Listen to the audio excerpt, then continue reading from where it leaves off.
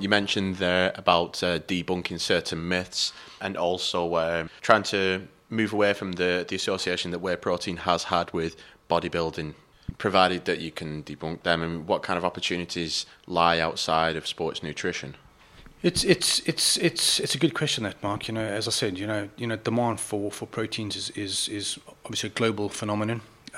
We've seen, especially emerging countries like China, the Asian countries, India as well. Demand for proteins has increased dramatically. But if I had to make a guess now, I'd say that now and in the future, the two biggest areas that will consume specifically whey proteins will be the sports nutrition market and the infant nutrition market. China's got this insatiable appetite for proteins at the moment for the infant nutrition products. There are a lot of speculated stories why this is. Personally, I think it's because people in Asia are starting to live more westernized diets. More westernized diets are very high in protein. Obviously, if China does go down the route of getting rid of this one-child policy, there'll be a lot more kids in China as well. So I think in the future, China will have a big part to play in this.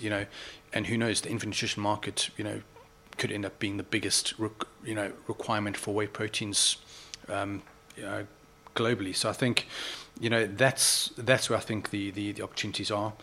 But also, there are markets like, the French market. French market is very, very good at doing high protein dietetic products. So if you go into any given pharmacy, you'll find a lot of different brands there really focusing on high protein pastas, drinks, chocolates, breads, really aimed at trying to tackle obesity and weight problems.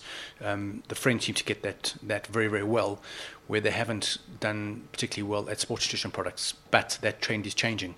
You are finding a lot more specialized stores opening up, selling sports nutrition products, trying to capture that market who's potentially used a high dietetic product, lost weight, now going to gym and needs to maintain it. So they'd rather than go and buy sports products. So there's a bit of overlap between those two as well.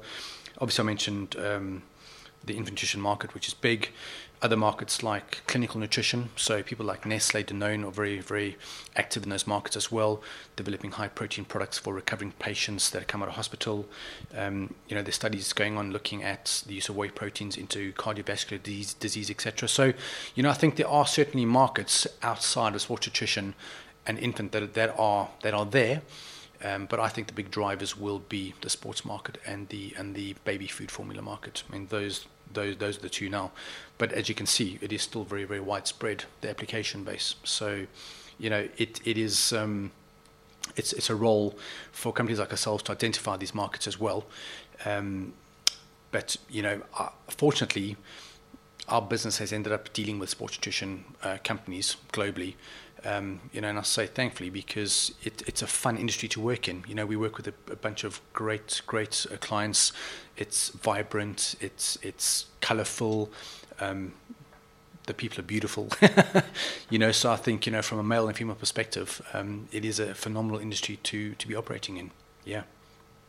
And you can't see your work with that sector falling away as other opportunities arise.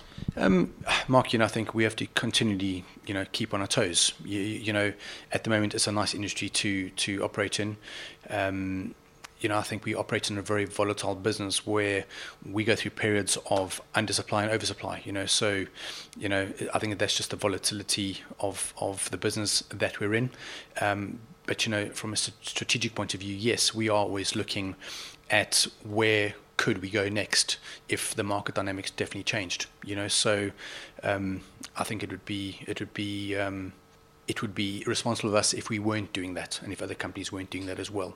Who knows, in the future there might be opportunities for whey protein usage which no one has even thought about. As I mentioned to you earlier, we have companies who now put whey protein in ice cream. Before, ice cream was one of those indulgent products that was just bad for you. Now whey protein fortified ice cream is seen as a good product for you. So instead of eating your Mars bar post dinner, have a tub of whey protein ice cream, which is 125 calories, giving you 23, 24 grams of protein, minimal fat and minimal sugar. So, I think there are opportunities which the market will present itself, but it does need that entrepreneurial flair to keep it going. Yeah. Brilliant. Thank you very much for your insights, Michael. You're welcome, Mark.